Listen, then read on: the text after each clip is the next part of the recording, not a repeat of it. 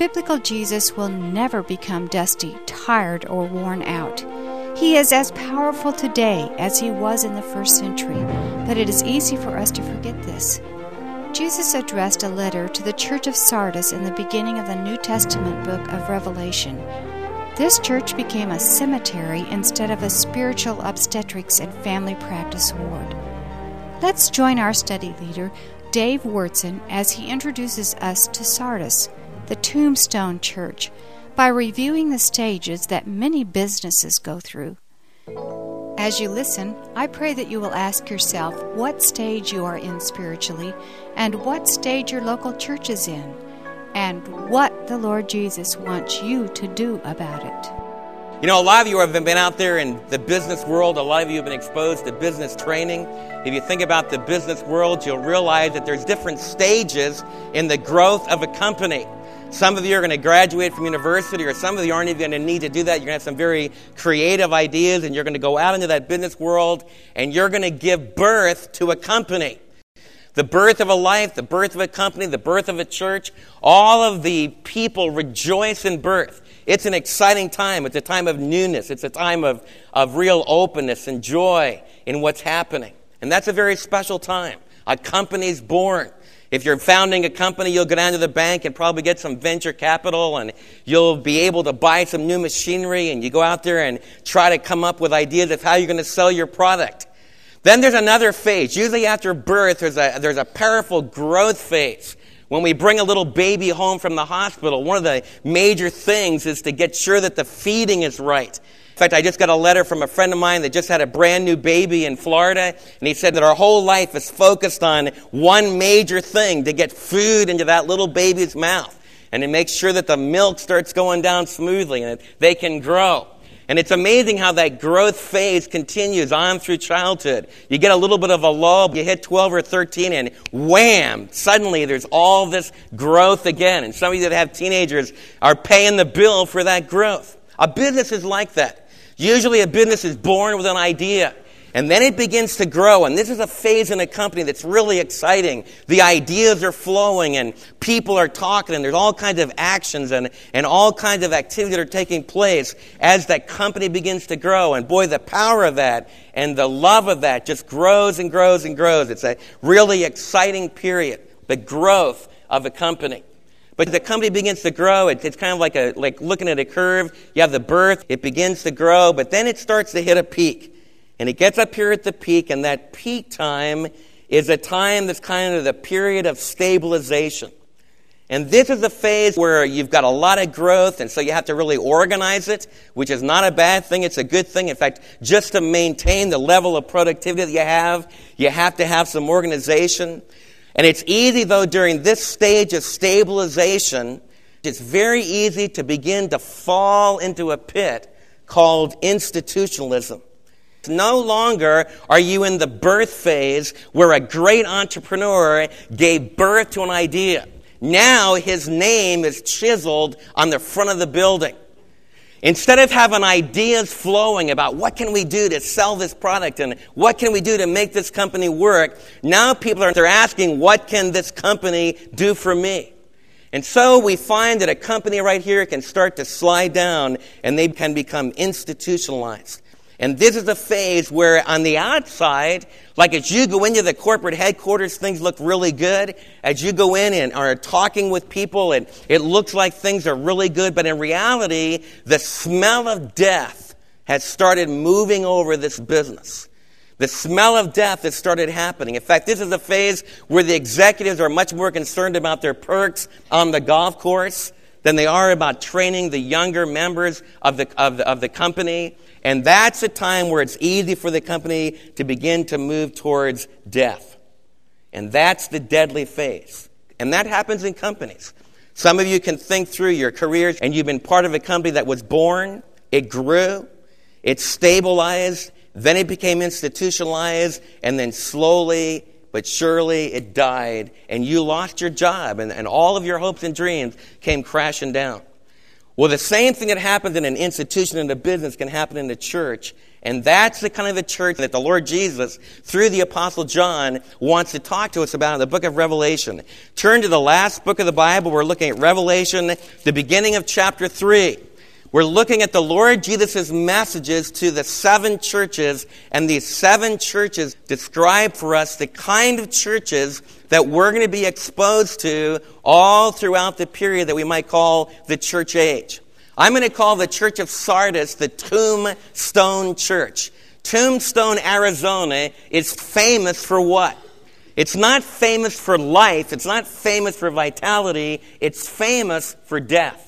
It's Tombstone, Arizona.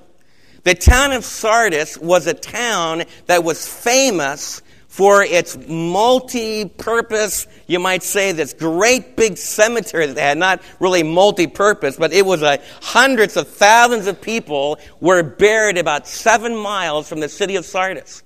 In fact, people wanted to come from all over the ancient world to be buried in this ancient cemetery. As we read this letter, it says to the angel of the church of Sardis, as we hear the name Sardis, the first century readers would have thought of a city that had a great past, but no present. You see, the city of Sardis for hundreds of years was the leading city in all of Asia Minor. In fact, in 600 BC, it became the capital of the kingdom of Lydia, one of the great empires of the ancient world. This city was built on a 1,500-foot mountain, and it had sharp sides, 1,500-foot, almost vertical walls that went up to the Acropolis. And the people that originally founded Sardis built their city up on that mountain, and nobody could conquer it. And so the city began to prosper because it was right at a key point on a major highway coming from the ancient kingdom of Persia. And so when the kingdom of Lydia was founded about 600 years before Christ, it was this citadel that dominated everyone. And they said they could never be beaten. But the Persian king Cyrus came along, and the Persian king Cyrus was gathered together at his army around this mighty Acropolis. And he looked and looked and looked and said, man, I can't get up there. But one of his soldiers noticed that on one of the faces that was left totally undefended, one of the Lydians came down, and they got a little bit of water, got a little bit of food from the lower city, and this soldier looked at this little path that was there, and so during the night, the Persian army went up there on that little path, and they took the city because no watchman was placed on that part of the fortification. Strangely enough, the same thing happened about 200 years after that. In the time of Antiochus the Great, who was a Syrian, the same thing happened. The people living in Sardis gathered together up in their Acropolis. They gathered together in their defensive position, and they said, nobody will ever be able to get us. But sure enough, just like what happened 200 years earlier, a soldier noticed that there was a small path. In fact, this guy was the beginning of the rock climbers, and he climbed up, got inside the fortifications, opened their walls, and let everybody in. And so the city fell again. So all of ancient history, all the first century believers that heard the name of Sardis, they knew that this was a city that used to be great, but it was conquered twice because the people fell asleep on the walls and weren't watching. It was also a city that was known for its wool industry, and they developed an art of dyeing this wool and making very beautiful clothing. And so this idea of staining garments was a very important concept in the book in the city of Sardis. And so as the Lord Jesus begins to talk to this congregation that's gathered together in this city about 50 miles east of Ephesus, so you kind of have a picture where it is in Asia Minor, the Lord Jesus is going to pick up on this idea of here's a city that has a past but no future. It's like an institutionalized business who's glorying in what they used to do, but it's no longer glorying in what's going to happen in the future. Look what he says. He says to the angel of the church in Sardis, write, these are the words of him who holds the 7 spirits of God. Jesus is the one, according to chapter 1, who holds the 7 spirits of God. And we learned back in chapter 1 that the 7 spirits of God that are going out before the throne of God represent the Holy Spirit. They represent the complete work of the Holy Spirit. The sevenfold Spirit represents the perfect Spirit. Jesus Christ said that he would baptize us with the Holy Spirit. That's what causes us to become the body of Christ. The early church was born at Pentecost when the early group of disciples, about 120 of them, gathered together in the upper room, and the Holy Spirit powerfully came upon them. In chapter 4, when they're threatened with imprisonment and they're threatened with persecution, it said that the place where they were while they were praying, it says that it was shaken and they were all filled with the Holy Spirit and they boldly declared the Word of God. As you go through the book of Acts, what you discover is that this risen, exalted Christ has sent his Spirit to live among his people, and that Spirit of Christ, the Holy Spirit, moves out through that group and enables them to be bold in their witness, bold in their relationship with Christ. Ephesians tells us that we need to daily be not drunk with wine, but controlled by the Holy Spirit. What I want you to realize is that Jesus is saying, I'm the one who holds the seven spirits of God. You know what Jesus is saying? Jesus is saying that I'm the one that bestows the ministry of the Holy Spirit upon a congregation of believers, upon us. The book of Ephesians says, be careful not to grieve the Holy Spirit. And what does the book of Ephesians tells us? We'll grieve the Holy Spirit if we stop responding to him. If we stop submitting ourselves to him, if we stop giving ourselves to him, when his little voice says, that's not a good area in your life. That's an area that doesn't carve you out to be an instrument for me. That's something that you're doing with your eyes, or something you're doing with your hands, or some place you're going with your feet. That's not a good place to go to glorify the Savior. Then we begin to grieve this quiet ministry of the Holy Spirit in our life. If we do that repeatedly enough and long enough, we can quench the Spirit and we become dead spiritually. What's the first thing that a church that's like Sardis needs to realize? And I'm not saying that we as a congregation are this church. I think there's characteristics of all of these different churches in our church and just about every church. But the serious question I ask you today, the serious question I ask myself today, am I controlled by the Holy Spirit? Am I alive in the Holy Spirit? I want you to ask yourself that question. Are you more alive in the Holy Spirit today than you were when you first came to know the Lord?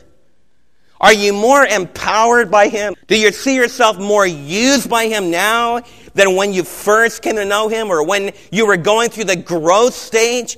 Remember the growth stage of your spiritual life? As a pastor-teacher, I realize it's a very tender phase. It's a very important phase. When a lot of you have come to know Christ as your Savior, you have a hunger to be in discipleship groups. You have a hunger to get into this book. You have a hunger to be taught the Word of God. You have a hunger to obey it. You have a hunger to tell others about Christ. But you know, just like that business that I told you about, that has the exciting birth, that has an exciting growth phase, maybe some of you are now looking at your life and you're kind of at the top of the curve. You've kind of leveled out. And I want to ask you about that. What causes us to level out in our spiritual life? It's when we stop responding to the sevenfold Spirit. It's when we stop responding to the work of the Holy Spirit. And if you're in that institutionalized phase, you find yourself just kind of existing. It can happen not just to an older one, but it can happen to a younger person who's young in age, but they become old spiritually. Because there's no longer the vitality of life. There's no longer that power. And that's what Jesus is going to talk to us about. And it's very interesting that Jesus now calls attention to the fact the one who's going to talk to us is the one who holds the sevenfold Spirit. And some of you need to start to ask, and I need to ask, Holy Spirit, dear Lord Jesus, you're the one that bestows the Holy Spirit. I want you to fill me again. I want you to control me again. I want you to use me again. I want you to restore the joy of my salvation. I believe the Holy Spirit can give you power and vitality until he calls you home to be with himself. Until he calls you home to ultimately be with the Lord forever and ever. So a church that's institutionalized, that's falling into the pit of deadness, What's going to cause them to come alive again? It's going to become a renewal in their control by the Holy Spirit. The second thing this church needs is godly leadership. Look what else it says about Jesus. He's holding the 7 spirits of God, but he's also holding the 7 stars. The 7 stars we learned from chapter 1 is the messengers of the 7 churches. And we have learned that these messengers were given this book. They were given specifically the messages in the book of Revelation to these 7 churches. And these angeloi, these angels, these messengers, the word angeloi in Greek means the messenger. These messengers took the parchment scrolls that the Apostle John wrote. And he brought those scrolls. These messengers went across the Aegean Sea, went into Asia Minor, and they declared the truth of this prophetic message. As an American church, we're beginning to say, well, people don't want to listen to the Word of God anymore. We need to water it down. We need to be more listener-friendly. We need to be careful. There's some sections of the Word of God that just really don't jive with a modern audience. We need to be sure that we are listener-friendly and we start evaluating the church just the way we would evaluate selling a product. And it's kind of like making ads for the Super Bowl. I've got news for you. Don't ever become involved in a group that starts to discredit the power of the prophetic message of the Word of God. I think what you need to hear and what I need to hear is the power of God's truth. Amen? Now, it shouldn't be boring. And man, I need to work hard that I know where you're at and I'm able to use illustrations that you can apply to your lives. And it needs to be anointed with the power of the Spirit. But let's not ever think as a body of Christ that we're going to somehow grow the family of God by not communicating the truth of God's Word. What did the early church do? What did the church of Sardis do to wake up from their deadness? They had a leader come to them that opened up this letter. And I believe that as this messenger read this book, the anointing of the Spirit could come upon the believers in Sardis that were nearly dead spiritually, and they could come alive again. Some of you are dead spiritually. Sure, you've come to know Christ, but you've become non-listening. You're just ineffective. You're just kind of insensitive. You're just going along. I find that can happen to me. I can have influences that come into my life and challenges that come into my life that just suck me away from listening to the voice of God. And I become cold spiritually. Anybody know what it's like to be cold spiritually? And you feel indifferent spiritually? And you begin to become lethargic spiritually? How do you get back to that? You got to get back listening to the Word of God. You need to ask yourself as you're preparing for the gathered community of faith, you need to ask yourself and pray, Dear Lord Jesus, prepare my heart for what I'm going to hear from the Word of God. On a daily basis, you need to open up this book, and in your own personal time, you need to say, Lord, speak to me in this book. Convict me in this book.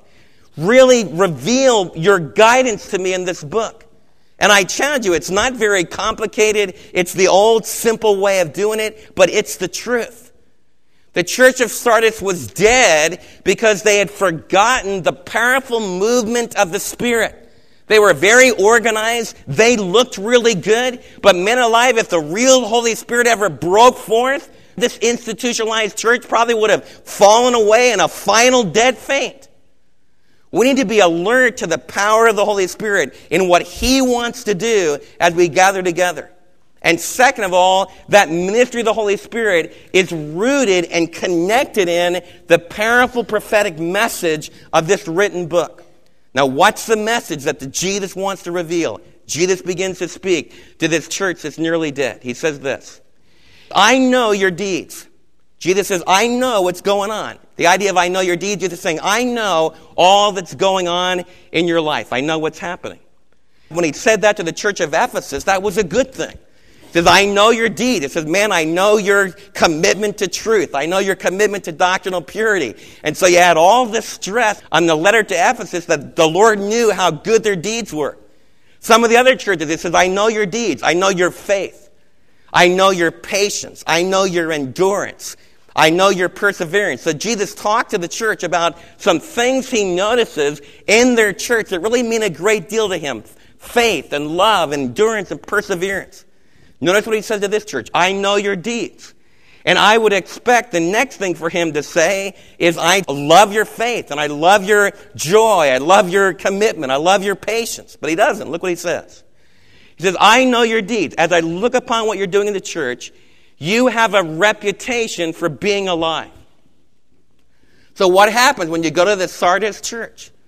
They get together and put on a great show. When this church meets, it's really, really a good show. It looks like it's alive. You hear the words. People sing. People pray. People go through all the motions. They've got a reputation. People talk about how they sent missionaries in the past, and they talk about how the great revival they've had in the past, and they talk about all the times when people were being saved. As I read this text, I think of doing a prophetic congress in New Jersey many years ago, and during the week I was in this gigantic church in northern New Jersey. I mean, it was built in the days when they built these very ornate, beautiful stained glass windows and everything. Just an incredible church. And as I was teaching, though, I was teaching just a handful. I could just take this little group here and this little group here, and that was the whole group in this great big cavernous cave. But they conducted the meeting. It was like we were at a Billy Graham crusade. The choir leader got up there and led the singing, and the announcement person in a bombastic voice gave the announcements, and I was invited to preach. But I really could have come down and we just could have had just a personal chat. There's hardly anybody there. What had happened? That church had become institutionalized. There was a day when they were filled with young people. There was a day when they were filled with young adults. There was a day when they were filled with strong middle-aged people. And there was a day when they had the steady stability of the elder saints in the family that were right there mixing it all up. But what happened? They died. It all became, well, that's just not the way we used to do it. The Spirit of God caused some people to get some ideas and want to go out with some new ways to touch people's lives. But some of the older saints said, no, man, we've never done that. Change? What do you mean change? The same thing can be said about a Bible church. How many Bible church people did it take to make a change? What do you mean change? Those are marks that we're becoming institutionalized. It can happen to me. It can happen to you. And what happens is then you become a church that it's a great show. And that's what the Church of Sardis was doing, man. They were a show. Everything ran like clockwork. The only problem was the Lord says you have a reputation. You put on a really big show, but you are dead. And boy, those words hit me like a thud. Jesus looks at our lives and says, you're running and going, you're blowing and going, you're doing all this stuff. You got a great reputation. You've done a lot of stuff for me in the past. But I look right now, what's going on in the present? And right now in the present, you're dead. I want you to pray for me. It's really not many guys finish strong through the second part of life. As I look back over my life, there's not many of the saints that mentored me when I was young that are still going strong in their commitment to faith. How I praise God for men that are still proclaiming the same Jesus that I learned when I was a kid. But I can think of other leaders who fell away from that. And they just got into reputation. They just got into appearances. They just got into institutions. I want to inoculate us against institutionalism. I want us to inoculate ourselves from just doing things because that's the way we do it. I want us to constantly be asking, what purpose does this serve in light of our biblical commitment? Is this contributing to the aliveness of Jesus' Spirit in our midst? Are people being exposed to the truth of God's Word and the reality of Jesus through what we're doing? The Church of Sardis had a great reputation, but they were dead. You know what they tell pastors about this kind of a church? Don't ever go there. Because young pastors call you up or middle-aged pastors call you up and they say, what do you think about this church? And you've gone on an itinerant ministry and you've gone to this kind of a church. It's all into reputation, all into tradition, all into institutionalism. You tell them, just forget it. Man, you'll never be able to go there. It'll be like raising the dead. But I want to challenge you that that's not the truth way that Jesus deals with people. You know the neat thing I love about Jesus? He doesn't quit on any of these churches. Jesus doesn't just chalk up and say, well, we lost that one. Jesus, as he moves through these churches, even this institutionalized church that has a reputation, but they're dead, Jesus keeps on coming. And look what he says. He says, I want you to wake up. I did that because some of you are snoozing away. No, not really.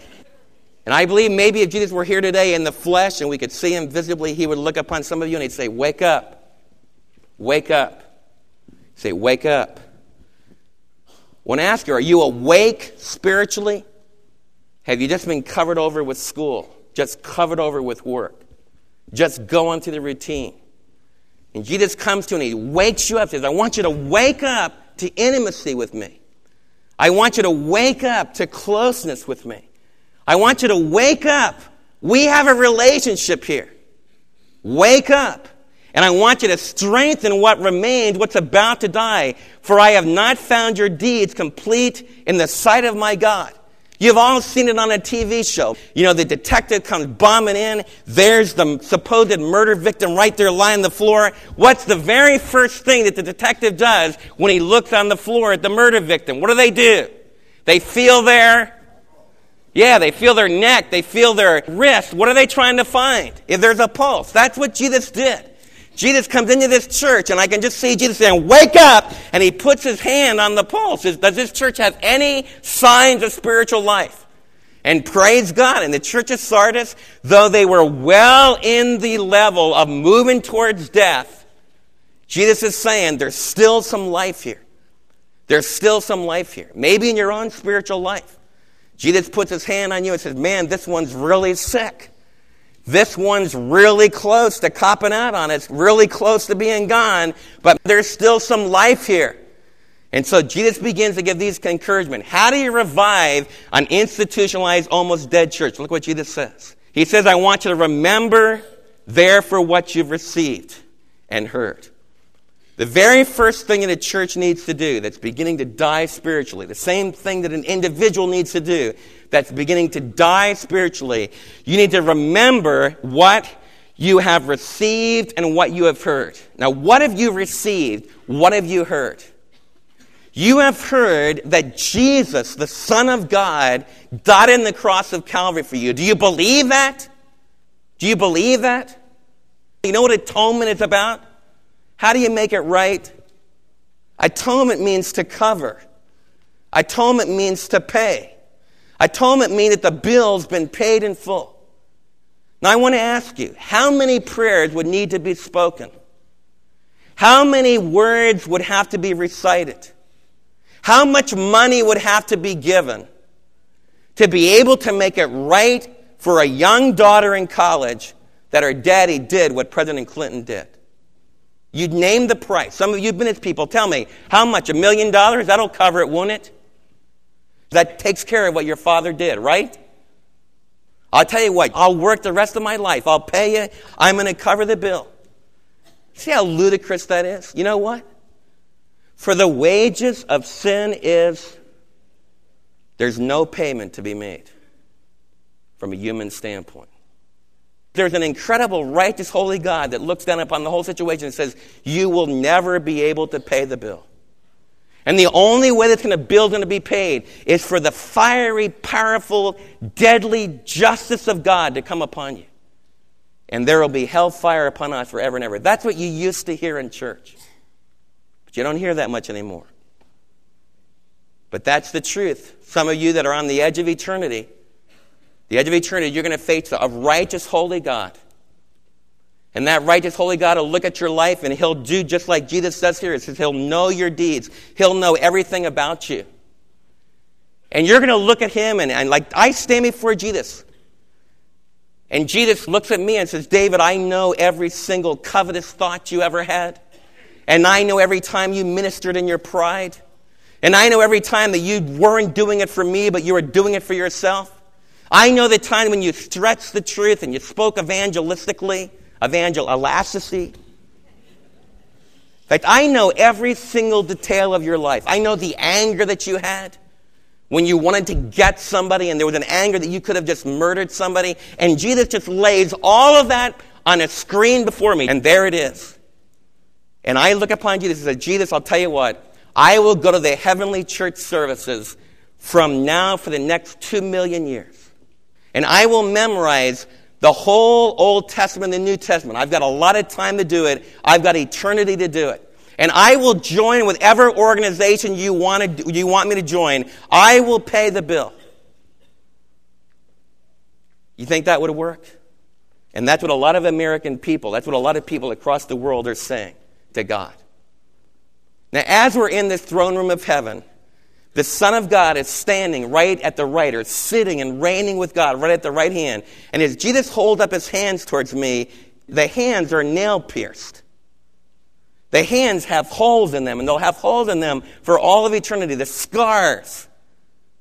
And as I'm blubbering about it, I'm going to go to church, and I'm going to read the Bible, and I'm going to try to be a good person, and I'm going to try to just confess strongly enough. I'm going to try to pay my bill, and I'll say Jewish prayers and Hindu prayers and Islamic prayers. I'll say whatever prayers you want me to say. Jesus holds up his hands. Have you ever thought of the audacity of standing in the presence of God the Father Almighty, the one who with the Son and through the power of the Spirit from the beginning of time has planned that the only way that sin could be covered is for his Son to die, for his Son to bleed for us, his Son to die an agonizing death, and we have the audacity of saying, I'll pay the bill. But there's incredible, incredible good news. When you just say, Jesus, I can't pay my bill. I never could. I never can, and I never will. I just get down on my knees and I just say, Jesus, if you don't help me now, if you don't forgive me now, then I am totally lost. And Jesus reaches out his arms to you and he gathers you into his arms forever and ever and ever. And he says, you are forgiven. It's atoned for. It is covered. Amen? Do you understand the gospel? I know you've heard it from the time you were a kid, but our nation has forgotten, Christian leaders have forgotten the gospel. We're having nice buildings, nice churches, nice people. But we've forgotten what the gospel's about. It's not important to make atonement for me and with me. It's not important to make things right on a horizontal level. The big thing is to make things right vertically, and only Jesus can do that. That's what the church of Sardis forgot, and that's what every institutionalized dead church forgets. They forget the wonder of the holy gospel. They forget the wonder and the joy of being convicted that you're a sinner and being totally broken in your sin, and then have this incredible gift go splashing across your life and cleansing you, and you become a new creation in Christ. You know what wakes up a dead church? The gospel. Remember what you received. What the Sardis church received in about 50 AD. The Apostle Paul came to Ephesus and preached the gospel, and that gospel went forth to the city of Sardis, and people's lives were forgiven. People turned from immorality. People stopped being unfaithful. People turned away from their idols. They were born again. They had received this glorious person of Jesus, the good news, and they responded to it, and they began to grow in this relationship with Christ. Don't ever forget what you've received. And if you're dead today, and you find yourself cold spiritually, you need to go back, and I need to go back to what we've received, what we heard. The second thing we need to do, we need to not only do that, but we also need to obey it. We need to act upon it. We need to do it. We need to turn around. We need to repent. What it means to repent, it means that you come to the point in your life where you recognize that I've forgotten the gospel. I haven't been building my life on that. I've been building a lot of other things. And you recognize that, and you get turned around and you focus on Jesus again. It means to just turn around the orientation of your life. Remember then what you have heard. Remember what you have seen. Remember what you've heard. Obey it and repent. What happens if you don't? If you don't, I will come as a thief, and you will not know what time I will come to you. I believe that often the idea of the coming of the Lord is related to like the thief in the night. And I think there's some feeling of that, like the church, there's going to be churches like Sardis when Jesus comes back for the church. And so it's the coming of Jesus is going to come like a thief in the night, that they're not expecting it. But you know, in the Old Testament, like when Hosea spoke to the northern kingdom, God says that I'm going to come upon you like a lion. And I'm going to judge you because you haven't responded to me. You haven't listened to my still small voice. And so Hosea speaks about a coming of Yahweh, which was specifically the judgment of the Assyrian invasion. In Jeremiah, it talks about the coming of Yahweh to his people, and it's the judgment of Babylon. And I believe Jesus, just like Yahweh in the Old Testament, the Son of God, will speak about coming to his people. I think it happened in Sardis about 600 A.D. The church of Sardis listened a little bit. A lot of the churches throughout Asia listened a little bit to what John said. It woke them up, maybe a lot longer than some of us will be awake as a church family. It woke them up for several hundred years. But by the 600s and moving in towards 1000 A.D., the Byzantium Empire, the Eastern Empire, which had taken over the eastern part of the Roman Empire and was controlling this area, they were luxuriant in their beautiful clothes. They were living in beautiful palaces. They had beautiful mosaic floors. They had incredible artwork. I've been just amazed at the artwork of the Byzantium Empire. But you know what they lost? They lost the message I just told you about. They no longer believed that it was by faith alone through grace. And they had priests that wore fancy clothes, and they had beautiful incense, and they had beautiful buildings, but they lost the power of the gospel. They lost the transforming personal intimacy with Jesus. And they became just a political institution because the power of politics and the power of religion were joined as one.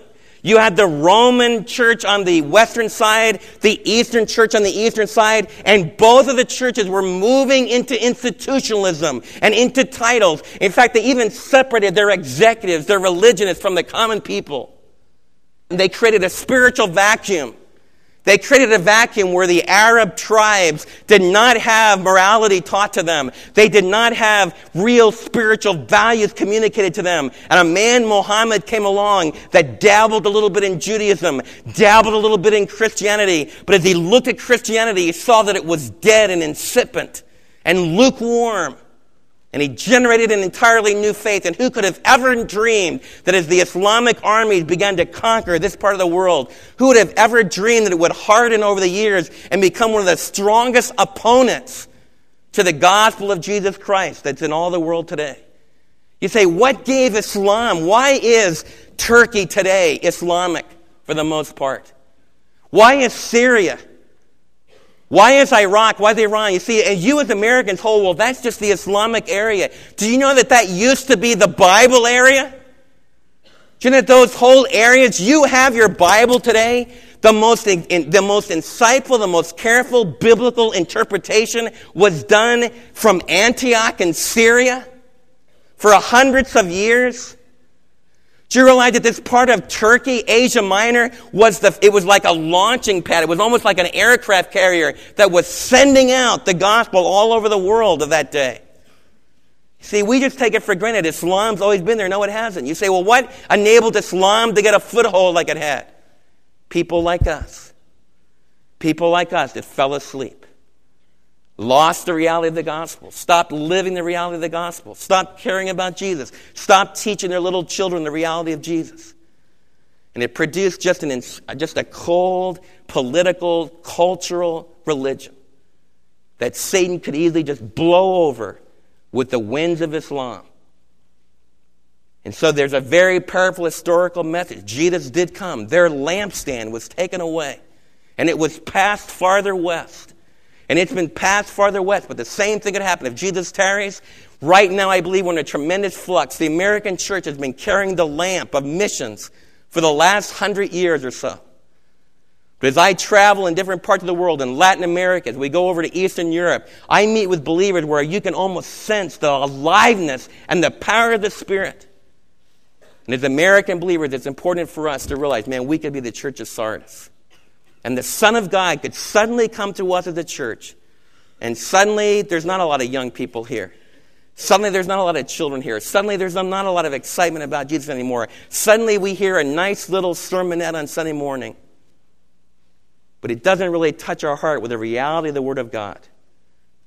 What a warning to us. The church of Sardis already lived that. But you know what? Jesus said, like he said in every church, there's always a little remnant. There's a little bit of life. And notice what he says, yet it says there's a few people in Sardis who have not soiled their clothes. They will walk with me dressed in white, for they are worthy. He who overcomes will be dressed in white, and I will never blot out his name from the book of life. I will acknowledge his name before my Father and his angels. He who has an ear to hear what the Spirit says of the church. You say, Dave, why should I wake up to Jesus? Why should I wake up? Why should I? I'm in middle age, some of you, and I've been trying to follow this Jesus thing, but why shouldn't I just pour the rest of my life and just kind of eat, drink, and be merry, for tomorrow we die? Why shouldn't I do that? Because your clothes are going to stink. Because all those nice clothes you get and all those nice things you get are all going to rot. But there's one precious Savior who will clothe you forever. Al Bacca might have Alzheimer's today, but Alzheimer's is not going to be his clothing for eternity. Amen? He's going to shine like the stars. It's the only thing that keeps me going. Mary Jane might need you ladies to go visit her all this week in the hospital because her veins in her legs are all wearing out. And man, that blood just isn't circulating very well. And she might have arthritis where it's really tough for her to walk. But I got news for you. You're going to see Mary Jane dancing in glorious, victorious joy in heaven before the Son of God. Amen? And she's going to be dazzling in white. Prettier than she ever was when she was a bride. That's the great promise that Jesus makes. You walk with him in white. You will be dazzling forever and ever. Don't focus on now. Focus on his promise. It's worth it. He'll dress you in white. That's what he's saying. He says, you can count on the fact that I'll never blot your name out of the book of life. He's saying you should hang on to me because he's not going to ever blot your name out. Trust me. If you believe in me, if you allow my Spirit to help you to endure, which a true believer will, then your name certainly will not be absent from the book of life. It's the promise of heavenly glory, just like we've had in all the churches. You'll be given the white stone. You'll be given a new name. You're going to be given the morning star. Is it worth the cost to follow Jesus? You bet. You know what? Believers around the world are really understanding this. An Australian missionary. They were in his truck, kind of like a van, 10-year-old son, 6-year-old son, bringing the gospel into all the world. They were in India, in a part of India that's been very resistant to the Word of God. The Hindu crowd, a mob gathered together, young thugs. They yelled out, "You are calling us away from the monkey god. You are calling us away from the gods of our fathers. The monkey god rules." And they poured gasoline all over that vehicle and threw a match on it. And that Australian missionary went home to glory with his 2 young sons. Brothers and sisters, this is the real thing. This is not part of Texas culture. It's not something we watch on the Eyewitness News as part of our Texas heritage. This is life, and it's life, and it's life, and it's worth giving your life for. That precious Australian missionary with his 2 boys today is clothed in white. It was worth the cost. It's the real thing. He had a stone given to him that gave instant access into the heavenly throne room. The precious Son of God, just like we're going to find in the book of Revelation, he says, "Blessed are those that die in the Lord from now on out, because they are faithful." I want you to know, brothers and sisters, that we join a tremendous body of believers around the world. And I want you to feel that Australian missionary and his 2 boys are somehow different from you. They're not. They're just exactly like you. And the same Holy Spirit that enabled them to boldly proclaim against the Hindu monkey god and against the thousands of Hindus' deity and to tell the good news that I shared together today, that same Holy Spirit can give you the news, can give you the same power. Brothers and sisters, it's time for us to ask ourselves, am I institutionalized? Am I dead? Have I lost that power of the gospel? Father, I just want to thank you so much that Jesus comes to me and says, "David, wake up. Wake up. Sure, you've run with me for many years. You've proclaimed my word. But the race is not done yet. The race needs to continue." And dear Lord Jesus, I just want to pray that You would help all of us as we look at the church of Sardis. I pray that we will look into our own lives. Lord, help us to be quick to see the signs of institutionalism, when instead of allowing the power of the Spirit to cause us to be excited about Jesus and in love with Jesus, we begin to turn away from him. We begin to not listen to him. And oh Lord Jesus, I just want to pray that your precious Holy Spirit, that perfect Spirit, that sevenfold Spirit will not be quenched, that your Spirit might break some of the blocks that are keeping him from flowing freely in some of my brothers and sisters. I pray for some that are unbelievers, that as I explained the gospel, the idea that Jesus alone can make atonement, can make a covering for their sin, I would pray that you'd help them to understand that and to bring that precious good news into their lives. Lord, I just realize that there's nothing I could say today that can rekindle a dead spiritual life. But Lord, the sevenfold Spirit can go out today and he can rekindle what has deteriorated and what has become dull and lifeless and insensitive. Oh, Lord, I just would pray that you would do that. The Lord, as we continue to listen to these messages that you gave to the churches, I pray that we wouldn't lock it up into what you said to them so many hundreds of years ago. But I would ask you that we would allow you to speak to us today. In Jesus' holy name we pray.